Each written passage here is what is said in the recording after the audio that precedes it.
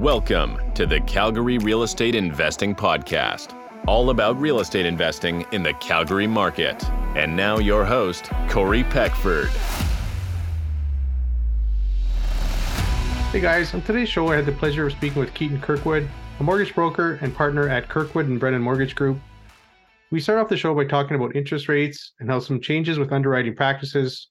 We then dive into Keaton's recent post that went viral with more than 800,000 views. The post was about how he and his wife were trying to buy their first home in the Lower Mainland for more than $1 million. The thought of the high mortgage payments was keeping them up at night. They ended up moving to take a more financially conservative approach. This move had a very positive impact on him and his family. Hey Keaton, just wanted to welcome you back to the Calgary Real Estate Investing Podcast. Yeah, I'm excited to have you back on. How's it going today? Oh, it's been good. Just recovering from very modest jet lag of flying to Vancouver from Alberta. Yeah, that would be pretty modest, I think. Oh, very, very. But it was busy 18, 19-hour days for 4 days. Well, you actually, the time change, they do say that has significant impact on people, a negative impact. And yeah, here it's coming again, and we're all going to be feeling that 1 hour change. All to help farmers way back in the day. Like at a certain point, do they just ask if this is necessary or not? But I'm by no means. That's right. I mean, either for anybody that maybe hasn't heard you on the show, could you just maybe give a quick introduction? Sure. My name is Keaton Kirkwood. I'm an investor and tax strategy focused mortgage broker. That's what makes us different, but we're happy to work with any clients doing anything. And I've been in the industry 9 years, used to run one of the top investment focused mortgage teams in Canada, went out my own a week before my first child was born, because start a business, have a baby, right? That's just the package deal. We won Rookie of the Year across Canada our first year, hit top 2% of brokers our second year, and started our own brokerage our third year. And just my business partner and I were 100% referral based, and we approach the mortgage business just a little bit differently, I'd say. I think we're relatively unique in the industry. It's amazing, man. If you weren't busy enough, right? Have a baby and a move and everything all at the same time. Oh, I was developing like all our systems, our CRM, all the automation in that to just try to be efficient, building a website. Yeah, it was a lot. I feel bad for my wife as I was working a fair bit, but who needs sleep, right? That's overrated. So I was going to ask you what's keeping you busy these days, but clearly everything, it's like I just spent the last 3 days at a real estate investing conference. So it was actually very interesting to see the psychology and behavior of real estate investors.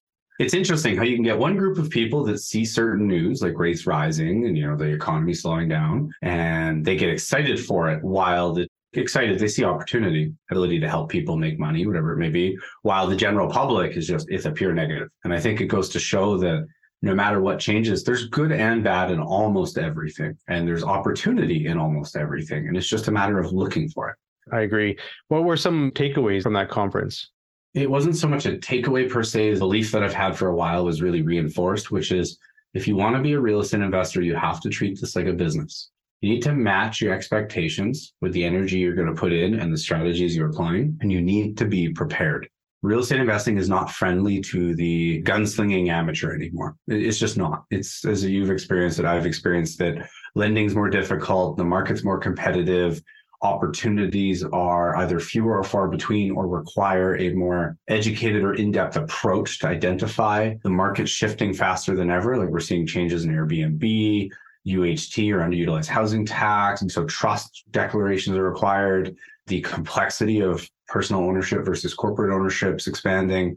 I wouldn't say it's harder. It just requires more support, more of a team. So I would say that's probably the biggest takeaway, and the realization. It's one thing as a professional who, like I was there as a professional to help these 200 people learn and grow. It's one thing for me to know it. But what I saw that was different is the investors knew it. Whether they were experienced or inexperienced, new or well-seasoned, they understood that they needed help. That accountants, brokers, inspectors, realtors, they needed a team working cohesively for them rather than them just being the general and just, telling you as the realtor, go find me a deal. And then they find the deal, and then they find some lending person, go get me a mortgage. And then they go to their accountant and say, go do my taxes. That approach doesn't work anymore. Everybody needs to be working as a team, as like a rope. We need to be braided together and pulling together for you as an investor. I've seen repeatedly over the last couple of years, that's what separates those who thrive versus survive. Yeah, well said. You touched on it a little bit. Are you seeing a bit more tightening up of the lending practices, like for underwriting? 100%. It's everybody's lost. I stopped counting. It's gone up so much, but it's last time I counted was about 30. So close to 40% of your borrowing power for the property you are financing. Now we need to remember that's for the property we're financing. If we own multiple rental properties and the cost of those rental properties have gone up as well, some investors have lost 60, 70, 80. Many have lost 100% of their borrowing power because they've been pushed past the point of qualifying.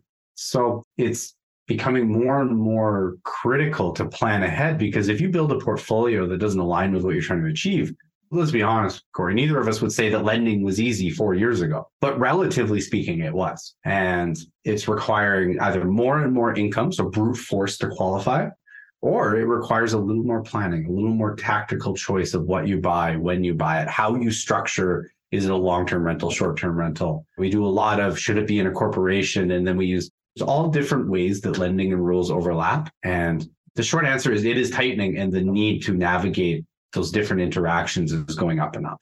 Are you seeing some investors maybe that are just, would typically be able to just go refinance, not be able to qualify at this point because of some of the changes? 100%. We did this the very first time we did a podcast. We had one topic and we ended up on commercial. So we're not going to do it this. Okay. The commercial world is being hammered by that. We could do another time. We'll talk about it. But yes, we are seeing very real impact, particularly in the commercial world, but also in the residential world. And obviously lenders are they're trying to protect themselves. They're nervous that people are overextending themselves financially.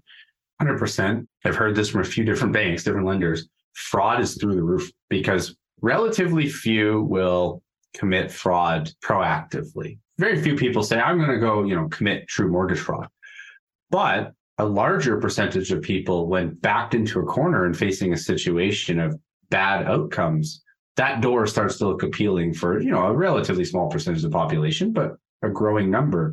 And the rising rates, loss of purchasing power, appraisals are more difficult, faster timelines, developers are more nervous, lenders are overall more strict on their underwriting criteria. The federal government's breathing over everyone through a group called OSFI. All of that together creates an environment where fraud numbers are through the roof, relatively speaking. Forget everything I just said. Just because of the fraud itself, lenders are cautious, let alone market conditions, appraisal conditions, rates, the volatility.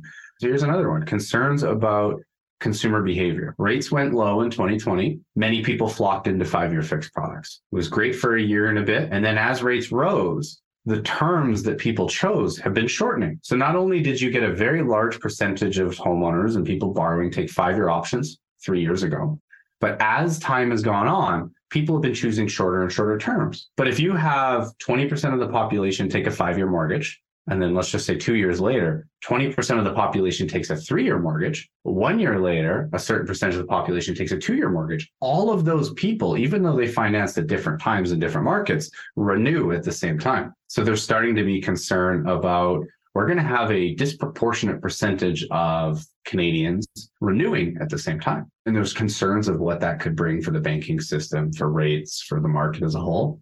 Yeah, that's interesting. I like how you put that, how they're all going to renew pretty similar time, even though the 5-year spread. I know this may be too deep to dive into right now. If I came to you and I'm like, I got to renew my mortgage, I've got an auto payment, maybe some personal debt, credit cards. So probably going to be eliminating some of that debt, right, on the refi? Yes, but I think we can probably agree, and the polls reflect this, that many Canadians are feeling less certain or less confident about the future. Can't speak for everyone, and maybe I'm a millennial, so maybe it's just I'm being a whiny millennial. But I feel like my future will be harder to build and stabilize than my parents were. I'm going to use the example. My dad in the early 90s worked at Overweighty as a produce guy for $27 an hour with benefits and a pension. Like, what? Guy put vegetables on the stand at night. I feel like my kids will have an even harder time than I did. So I think that now's the time where we have to start thinking forward and being proactive, because the reality is the choices we make today are going to define the rest of our lives. And I know that sounds cliche, but when it comes to money and it comes to retirement planning, it is 1,000% true because of the power of compounding. On Thursday, I landed for this real estate investing conference. I'm starting to get into the real estate investing mindset, but I had 3 hours in a hotel room to do nothing. So, did what any sane person would do. I pulled out my financial calculator, I pulled out my Remarkable, and I started crunching the numbers of what is financially better for someone. Should you take a 25-year mortgage and have higher payments, but a lower cost, be mortgage-free 5 years faster? That makes a significant difference, because a $3,000 mortgage payment times 60 monthly payments, that's 5 years. Well, that's a huge difference. You're not paying $3,000 a month for 5 whole years. So instinct is, oh, well, that's the better choice. Well, I wanted to prove it. So I calculated if you take a 30-year mortgage, your payments, I believe off memory, are about $170 a month lower. What if you invest that $170 a month for 25 years? What do you have? And I calculated it out, and I'll tell you, the results are not necessarily what the public would expect. You're better off to take the 30-year mortgage, invest, as long as you earn, I believe it was 6.5% interest or higher, you come out ahead. If you average a 10% return, which is a little bit below the S&P 500 average over the last 40 years, you'll come out on a $500,000 mortgage, you'll come out $100,000 ahead, assuming at year 25, you pay off the mortgage with the investments. You still have $100,000 left over. So 30-year mortgage is better than a 25. And even accounted for, 30-year mortgages are usually 0.1% more than 25-year mortgages. I accounted for all of it. But then I said, wait, can we go one step further? What if you wait 30 years? So what if the 25 mortgage person says, oh, that's great, neighbor, you've got a little more money than you owe, but I'm going to take this $3,000 a month I no longer have to pay, and I'm going to invest all of it. For 5 years, I'm going to invest $3,000 a month, whereas the 30-year mortgage person still just put $170 in. Well, the gap gets even bigger. The 30-year mortgage ends up almost $200,000 ahead. So then I went, okay, well, can we take this one step further? And I factored in the Smith maneuver, and I calculated the differences. And surprisingly, 25 and 30-year mortgage, almost no difference with the Smith maneuver. But the Smith maneuver makes $1 million difference compared to the person who just took the 25-year mortgage and did nothing. So that was kind of an interesting thought process. And I did one other one I'll share quick. I thought of, okay, what if someone's parents are giving them $100,000? Or what if someone sold their home and they're buying a new home? Are you better off to put 5% down on a $500,000 purchase, which is $25,000? So are you better off to put $25,000 down to buy a $500,000 home, knowing you have to pay a $19,000 insurance premium? So you lose 19 grand day one, gone. CMHC, the government takes it and says, thanks. But you have $75,000 left to invest. So are you better to put 5% down, pay the insurance premium, have 75 grand and invest it, versus taking either a 25 or 30-year mortgage, and you'll have lower payments because you have a smaller mortgage, investing the difference in the monthly payments? Was almost a $500,000 difference in favor of putting 5% down, as long as you earned a 7% return or higher. So 7% was roughly, came out about 100,000 ahead. A 10% return on average came out almost 500,000 ahead. That's so it's incredible. Yeah. So I get a little excited about this stuff. I'm a little bit of a nerd, but I spent 3 hours running through different scenarios, and I've come to the conclusion that finances are very counterintuitive. And I've got a fun little one for you that maybe we can use as a soundbite.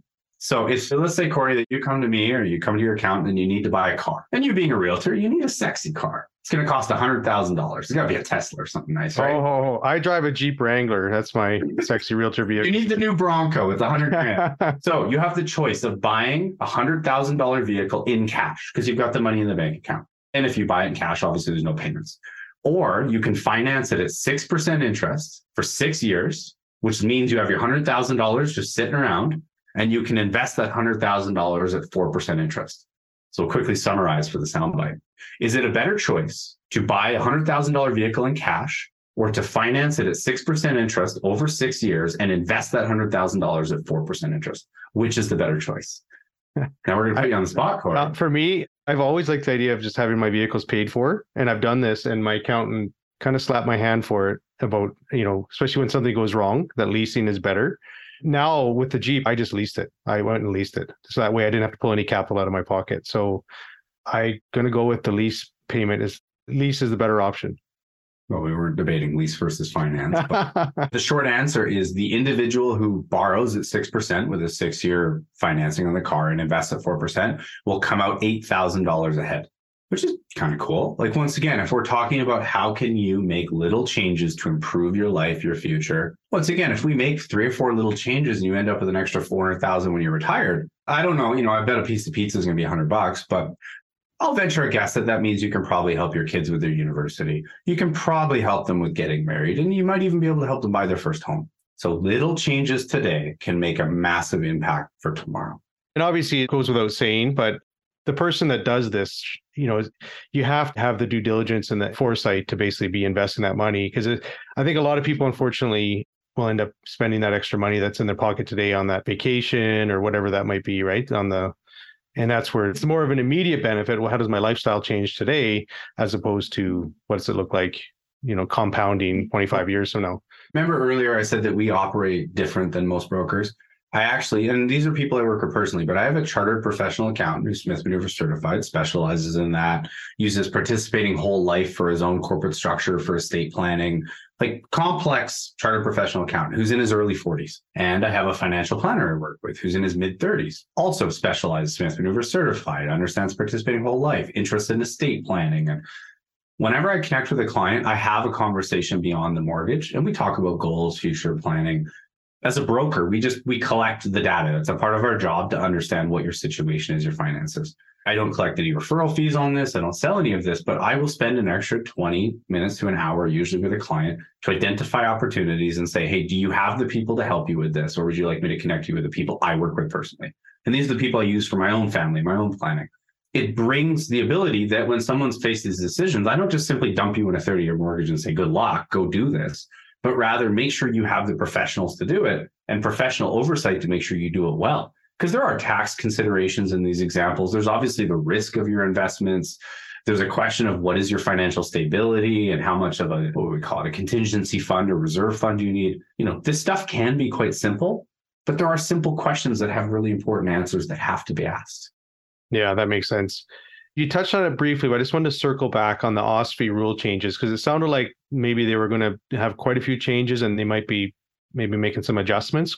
Can you kind of speak to that a little bit? For sure. So OSFI is concerned about the stability of the Canadian housing system and the Canadian banking system. They regulate the federally regulated banks. So think your big five banks, your banks like Wealth One, ICICI, KEB, and then your monoline lenders and your B lenders.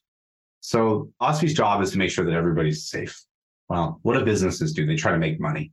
What do you do with making money in competition? You tend to try to innovate. OSFI hates innovation, at least in the form of being more aggressive or working on rules. So they were debating doing income to debt ratios, reducing or adjusting the total debt service, so the amount of payments you have proportional to your income.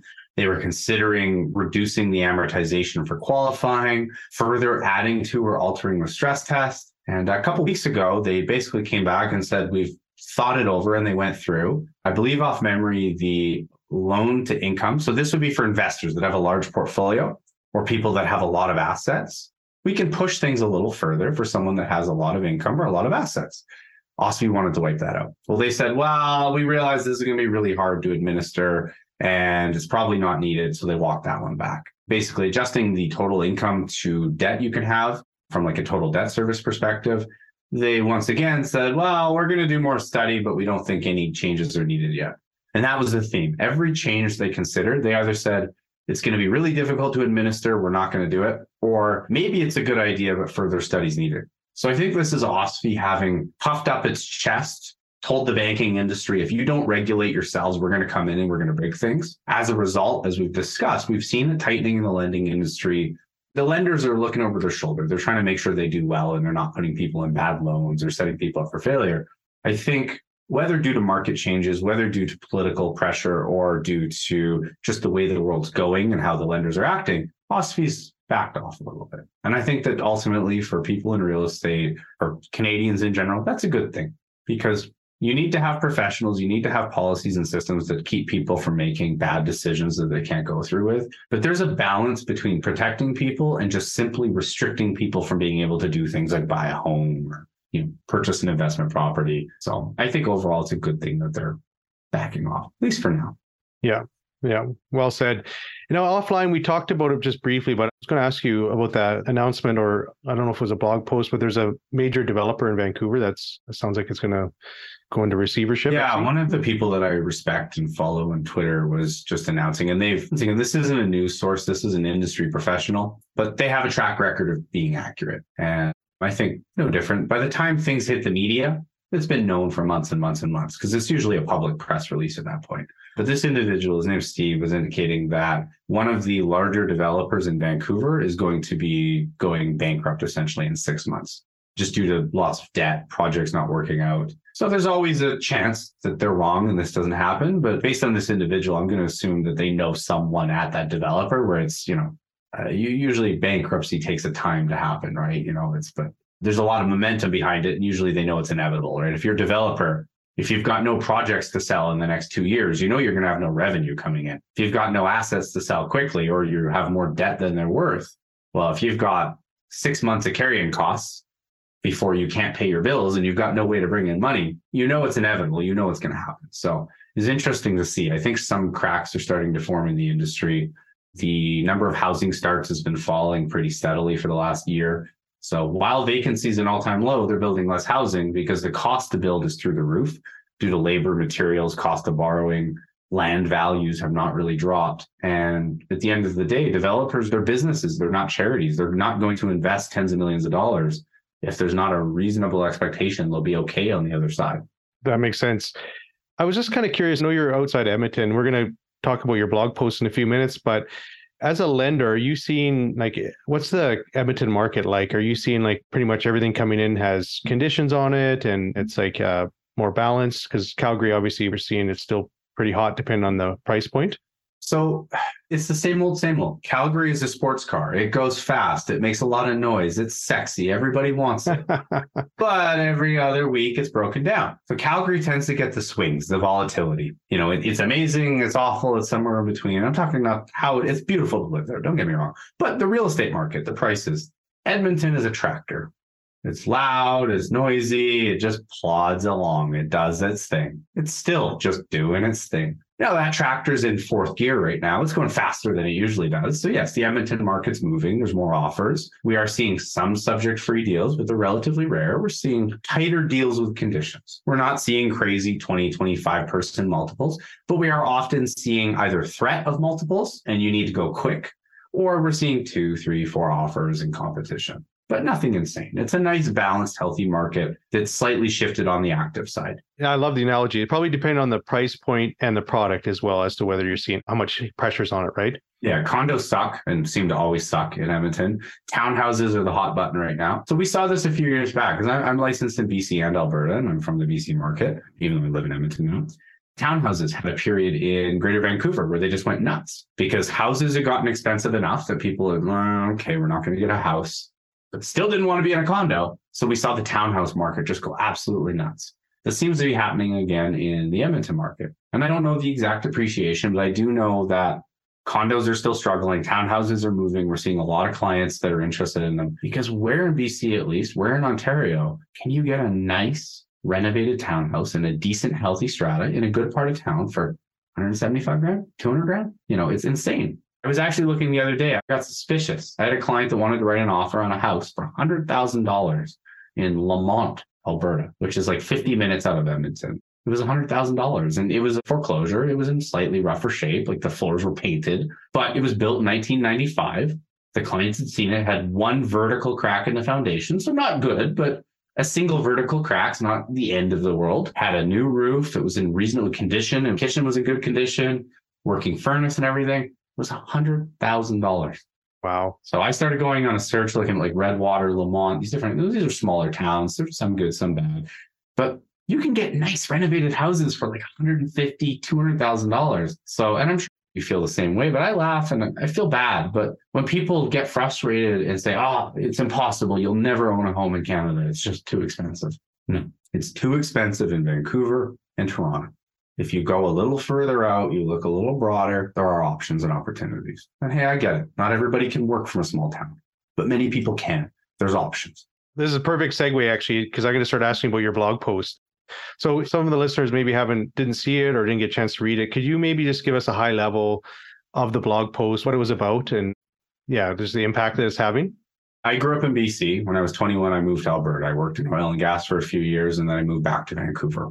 Eventually, I met my wife. We got married, had a baby. We were getting ready to buy a home. This is early 2021. Do our research. I've been in the industry at this time 7 years roughly. And we set up a search. We were looking like Chilliwack, Abbotsford, because we knew we were not. We had dogs and kids and all that stuff. My wife has a horse because that's her thing in life.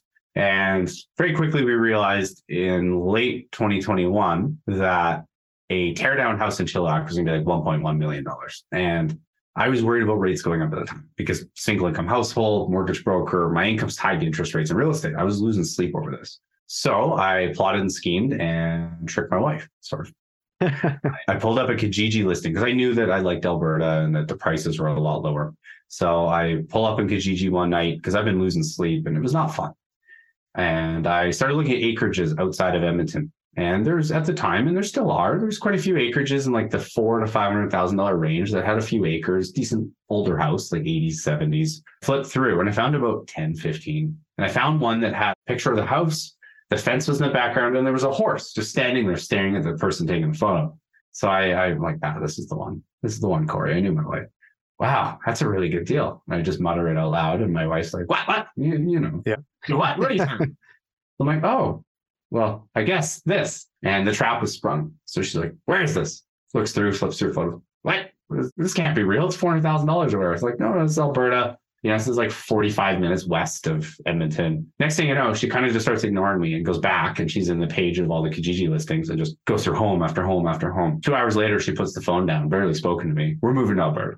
So, and then I went through kind of our move to Alberta, but that's how I convinced my wife to move to Alberta. It was just, I showed her what was out there. So this 1.1 million in Chilliwack, like, was it on an acreage or was it It's like a 8,000 square foot house. I should say early 2022, late 2021 was basically the peak of the market. Because if you remember correctly, it was March, May of 2022 that rates started to go up. So we were like literally looking to buy because I was self-employed and I had to wait for my taxes to be filed for 2022, which has to be done February of 2023. Or sorry, 2021 tax had to be filed. So it was February 2022.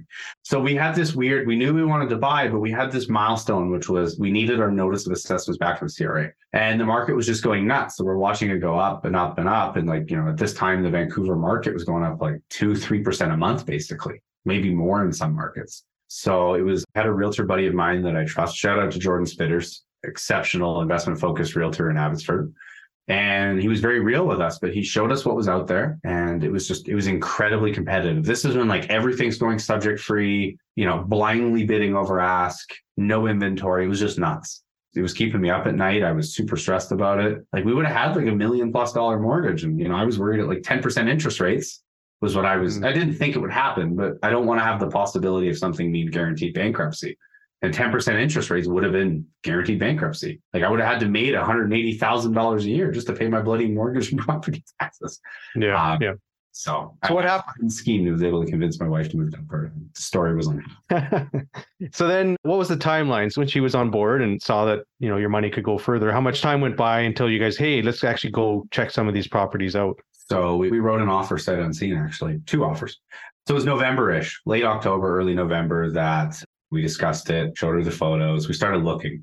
So I reached out to a realtor that I knew in the Edmonton market. And I said, hey, could you set me up in a search? We want, acreages under, I think it was $800,000 within an hour of Edmonton. Minimum, I think we said was 3 acres. Maximum, I think we said at 15, but we actually wanted 10 as the max because lending gets a little weird after 10 acres. And in January, we wrote our first offer. It was on the west side of them. It was an absolute mansion on 5 acres for like $810,000. Actually, $830,000. So we wrote $833,000. It was in multiples on an acreage outside of Edmonton. We got outbid. Someone bid like $900,000. We lost. It was kind of crushing. This was like you walk in.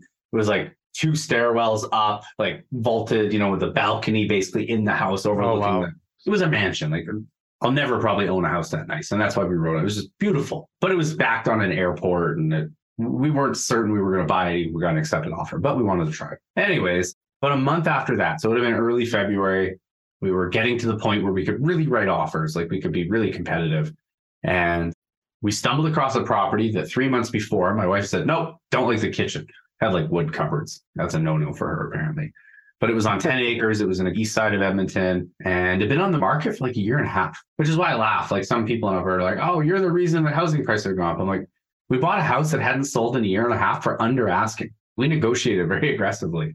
I think it was listed for $732,000. We ended up paying $716,000, but we wrote an offer. We had needed like 4 weeks for conditions because I needed to get my notice of assessments back. So we wrote the offer, got accepted. Then we booked flights, like $75 to fly out. We saw the property in early March, and we liked it. So we bought it and we moved out end of May or beginning of May, actually. Sorry. And that one was sight unseen as well. You were under contract. But yeah, I had conditions. I had like 3 weeks conditions. Perfect. You guys weren't concerned about, sorry, it was the west side of Edmonton or the east side we were on? The first one was on the west side. The one we bought was just outside of Sherwood Park in a little community called Ardrossan. So it's east of Edmonton. Okay, east of Edmonton. Because sometimes people want to drive around the area and see what it's close to. Did you just use Google Maps and just kind of do your research that way? Well, we knew that we wanted to move. Like we were decided at that point. Carolina, my wife, had seen like the idea of an acreage in like, we'd been out to like Salmon Arm. We'd considered Williams Lake. Like we consider Fort St. John, like everywhere in BC. If we wanted to be anywhere near a city, it just was not going to happen. And by city, I mean like Kamloops, like Vernon. It just realistically was not going to happen at a price point we were comfortable with. So we knew for sure we wanted to move. I used to live in Edmonton for a few years when I worked in oil and gas. I knew the area moderately well, but ultimately we tied it up. We had a conditional offer and then we flew out. Worst case, if the inspection sucked, if the property sucked, you know, if there was your stereotypical people in a lifted pickup truck with guns and a gun rack on the truck, revving the engine next door, that we weren't comfortable, we would have just canceled the offer. But that wasn't the case. The neighbors were super welcoming. Everyone's friendly. Like our neighbor, our driveway is like 150 feet long. Our neighbor does our driveway every time it snows, bombs over in a skid steer, does our other neighbor's driveway as well. Like Amazing. we just did Halloween with the kids yesterday. In the little town of Ardrossan, there's like 700 people trick-or-treating in the little avenue there. You didn't go walk the driveways on the acreages? Sorry, cutting you off there, but I was just envisioning you guys walking those long driveways on the acreages to get the poor kids would not do so well. No, but so that's why everyone goes to Ardrossan, and it's like more of a Makes sense. What other benefits? So like obviously, so a lower mortgage payment, less risk that way, and you get a different lifestyle completely. But then obviously, so food, fuel, your taxes are probably lower. So there's probably other additional benefits that way too. Taxes are lower. Fuel is cheaper. Found food cheaper. Some say it's a little more expensive, but it seems to me it's a little cheaper.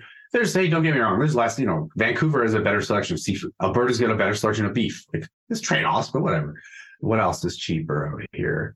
We found that certain activities are. The biggest thing, and I'll be blunt, the biggest thing was that our mortgage is a fraction. It's half of what it would have been if we would have moved to Chilliwack. With a completely different lifestyle. Completely. Like our neighbors are 350 feet away. There must be 5,000 trees on our property. Like it's quiet. It's a comfortable place for us to raise our kids. We still have neighbors. We still have community. We're 8 minutes from Walmart, 10 minutes from Costco. Like it's not like we're out of the way.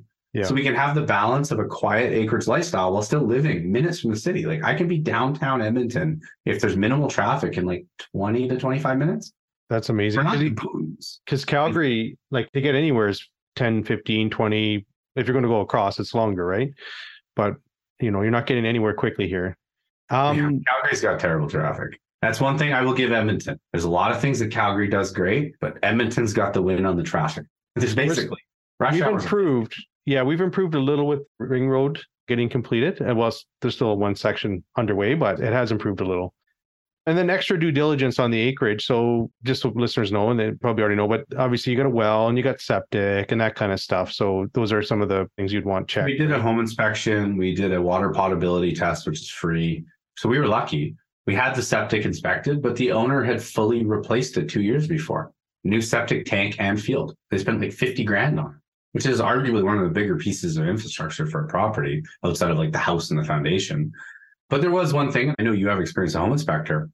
There was snow on the roof. So we knew how old the roof was. You do your best. You shovel some snow off. The inspector tried their very best, but ultimately we ended up replacing the roof 6 months later. Could we have gone longer? Probably. But we plan on owning this home for 50 plus years. Like we love it. Why play games? Because, okay, we wait a year to replace the roof. We wait 2-3 years. Do you really save anything big picture? Not really. You just push the cost away. But if the roof leaks and you get water in your insulation in your house, it's a nightmare, right? So last thing you want the 911 in, February, it's thawed and all of a sudden you got water dripping in your house. Well, roofing company's not coming out till May. So you're going to have to figure it out, right? So I'm a believer of be proactive. If you know something needs to be dealt with, figure out how to deal with it. Yeah, I agree. Now, do lenders look at an acreage maybe as a little bit more higher risk? Not really. Big acreages, yes. So anything that is farming activity, absolutely. But this is country residential zoning, which is basically like really big lot. Like we're allowed to have like 30 horses, like 10 dogs, 100 chickens. Like there's a lot of flexibility with the zoning, but at the end of the day, it's still residential zoning. Like you can't run a mechanical shop out of it, so it's very flexible. But as long as you get 10 acres or less, it's basically totally normal lending. But the one thing you need to know, and this is true of totally normal lending as well, lenders will lend on the value of the home and a 2-car garage. They do not lend on the value of outbuildings. There are certain lenders that'll lend on 50 to 150 acres without concern. So it's just a matter of knowing where to go. Yeah, that's a good piece to note. The 10 acres I'm kind of lucky. and the outbuildings. This is the world I live. This is the thing I'm an expert in. So that was the easy part. So this blog post got a significant amount of interest and traction and comments and stuff I think online. It 800,000 people. Well, I know it did. Facebook gives me analytics. It is 800,000 people. So. Yeah, that's incredible. Now, do you think it's because there's maybe a growing number of people in some of these other areas that are just maybe a little bit fed up with, the dream of home ownership is probably not possible? For sure. The post went up and there was 2 groups. There was Albertans and non-Albertans. The majority of Albertans were warm and welcoming when this went viral. It's like this ended up with 3,400 likes, like 1,300 comments, like it reasonably, like little Canadian viral, but it went in front of a lot of people. And the general sentiment from Albertans was welcome. The minority was leave your politics at home. You're the reason housing prices are going up. But we're talking maybe 1 out of 100. It wasn't much. The flip sides for non-Alberta people, there were really 3 camps. One was, how do I do this? Or people saying we've moved as well. We love it or whatever. A very small number of people were like, we moved and we regret it, or we used to live in Alberta. We would never go back. And I guess one of the other groups was, oh, well, welcome to Redneckville, or, the politics are crazy out there, or whatever. Very small percentage, but there were some people. There's one guy who ended up in like a battle with like 100 people. He must have been like 70 of the comments. He was like, but it's Alberta. And then he just kept doubling down. People were like, come on, dude. And he was very belligerent, but so there's lots of debates on there. But the one thing that shocked me is a lot of people were like, that's bullshit. You're lying. Like one person, like, there's no way you spent that and you're here. And so I was like commenting like tidbits of my purchase contract to show the price. Wow. Someone's like, that's not Alberta, that photo. And I'm like, it's not a stock image. Like, it's my driveway. I took it with a camera. Like, I stood there and took the photo. That is Alberta.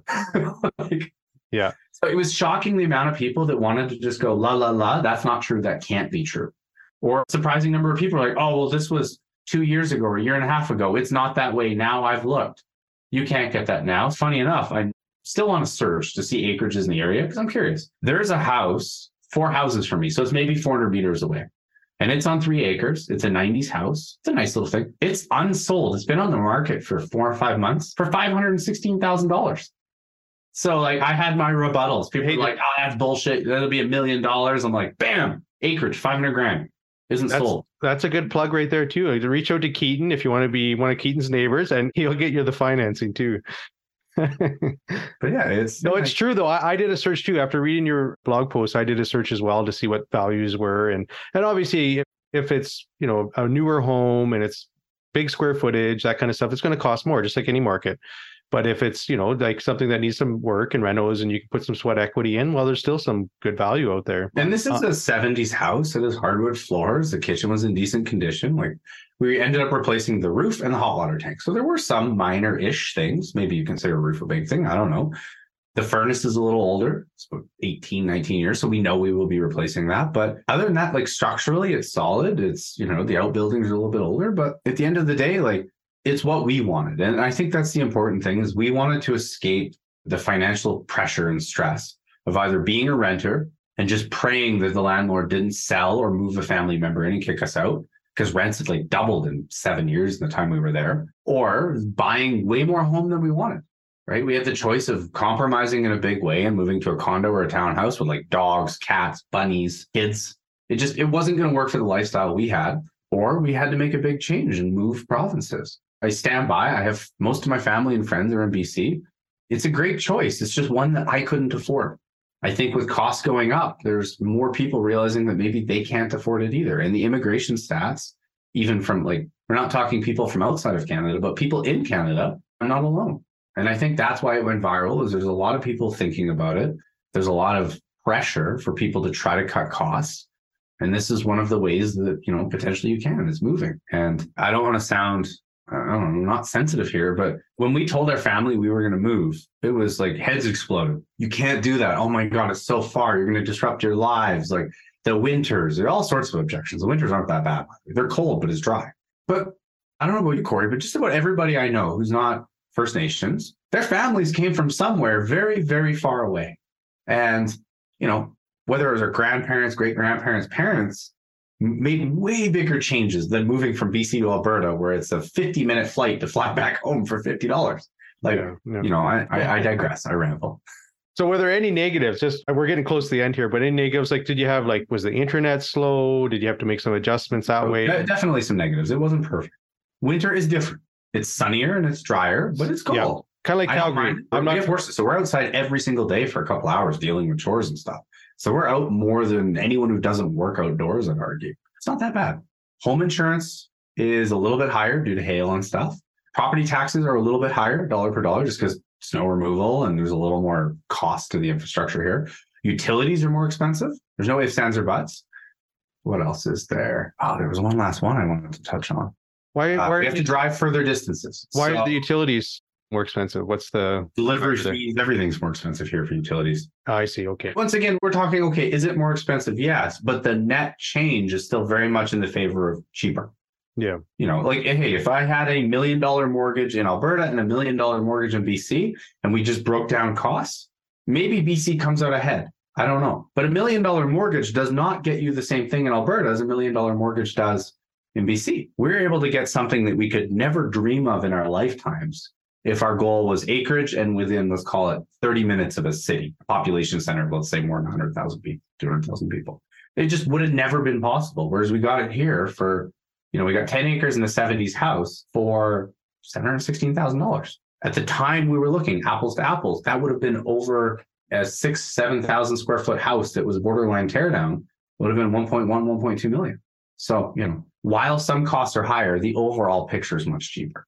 I think it's a similar story. Yours, the lifestyle difference because you went rural and acreage, obviously is not everybody's story, but there's a lot of people that I think they see the same thing, whether it's Edmonton or Calgary. But if you're coming from Vancouver or the GTA and, hey, I've got a 2-bedroom, 1-bath condo, or maybe it has 2 baths and it's worth 1.1 million. It's like, even if I lived right in Edmonton or Calgary, that money goes a long ways. You could have a yard, you can have, just a lot more space to raise a family. And yeah, I think a lot of people recognize that, right? Is that affordability piece. One of the things, we spent way more than we needed to because I work from home. So upstairs is the big decision maker. And I don't think I could have convinced my wife to move to Edmonton to live in a house in the city. It would have cost us $350,000 for essentially what we got if it wasn't an acreage, it was in the city. So we could have spent far, far less, but we wouldn't have had an acreage. And an acreage is what I needed to bring to the table to get my wife to want to move out here. So we did it. But one of the things I want to talk about, and maybe this is too personal, I don't know, you can edit it out if this is no good, but I've had panic attacks since I was 10, 11. In my sleep, I'll wake up and, it's an anxiety, basically your fight or flight triggers and you don't know why and you get really metalhead. And due to COVID and all the stress, the mortgage world was really busy, real estate was really busy. Before we moved, I was starting to have panic attacks almost weekly. And I was starting to get them while I was awake. And they suck. I didn't even know what they were until I was seeing a counselor. And when it was like, oh, that's a panic attack. I was like, oh, I just thought I was dying and going crazy. Oh. But since I moved here, I've not had a single one. So I have to say one of the biggest benefits for me is the stress is a fraction of what it was in the city. And part of that's me. This is a personal thing, but there's no sirens. There's no people yelling at their neighbors or arguments happening. It's quiet. It's calm. It's definitely less stressful financially. I don't know if anyone's going to relate to this, but that was the biggest benefit for me in moving. It's just life is calmer, happier, easier. So thanks for sharing that. We're going to transition now to the end because we use up all our time. Time, Corey. No, it's good, man. I love having you on. We always go along. It's great. It's always, there's tons of nuggets that you leave and get people, interested. And if they haven't seen the post, I'm sure they're going to find it and read it. And yeah, so thank you for sharing. And I wanted to get a bit more information about it from you, and you did a great job of that. So any plans for this winter? You're going to stay home? You're going to go to BC? We are chained to our property. We have 4 dogs, 2 cats, 2 bunnies. My wife has 2 big horses, a little horse, and then we've got 2 kids. So my kids will be 4 and 1 in November. And we have no family out here. We moved out here with no family or friends this way. So one of the trade-offs is that we can't go that far from home because we'd have to find some super duper, Ace Ventura pet sitter. So no plans to travel. But one of the cool things is, honestly, I don't feel the need to travel. I feel quite happy. I've got lots of projects to putter on, lots of trees to burn and, clearing to do. And it's content, it's happy. So lots of time with kids, excited. Like last Christmas was our first Christmas out here. We had a newborn and a 2-year-old, a freshly turned 3-year-old actually. It wasn't easy. So I'm excited for this year, just a nice relaxing Christmas. You know, some family will probably come out and visit, benefiting from those $60 flights. And it's just gonna be relaxing. Spend time on the property at home and work. Don't even have to leave the yard to find your Christmas tree, it sounds like.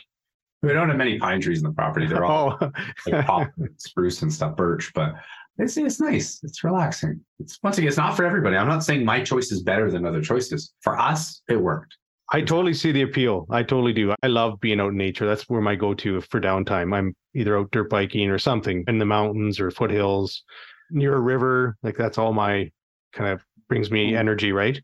One of the little cool gems we found is that we are like 30 minutes from Elk Island Park, which is a massive nature reserve that has like 1,000+ buffalo. It's got, I believe, caribou, wolves, coyotes, foxes. I'm not sure if there's bears there. There's deer, like moose, there's everything. And so it's cool. It's like literally 25 minutes away. There's like horse riding trails all over. So my wife's super happy. It's been great. That's awesome. We live at the dog park too, so the dogs are happier. It's a ton of fun using a chainsaw too, I have to admit. Yeah, it is. Yeah. Okay, I'm digressing. So what's the best way for people to get in contact with you? Facebook, Keaton Kirkwood, or our website, www.kbmortgages.ca. So Kilo Bravo, mortgages.ca. Well, thank you so much for being on the show again. No worries, man. Always a pleasure. Look forward to coming back. Awesome. Hey, thanks again for listening to the Calgary Real Estate Investing Podcast. I'm your host, Corey Peckford. I'm an investment-focused real estate agent in Calgary, Alberta. I'm also an entrepreneur, Red Seal electrician, and I hold a Master Home Inspection certification. If you're thinking about investing in the Calgary area, please reach out and let me put my real estate expertise to work for you. I can be reached at 587-893-2272. Follow me on Instagram at PeckfordCorey, or my website is coreypeckford.com. Plus, we have a Facebook group. It's Calgary Real Estate Investing Group, so Craig for short. Please follow that. If you're getting great value from this podcast, please subscribe and leave a 5-star review. That would be greatly appreciated. Thanks. This is an I Love Mortgage Brokering production.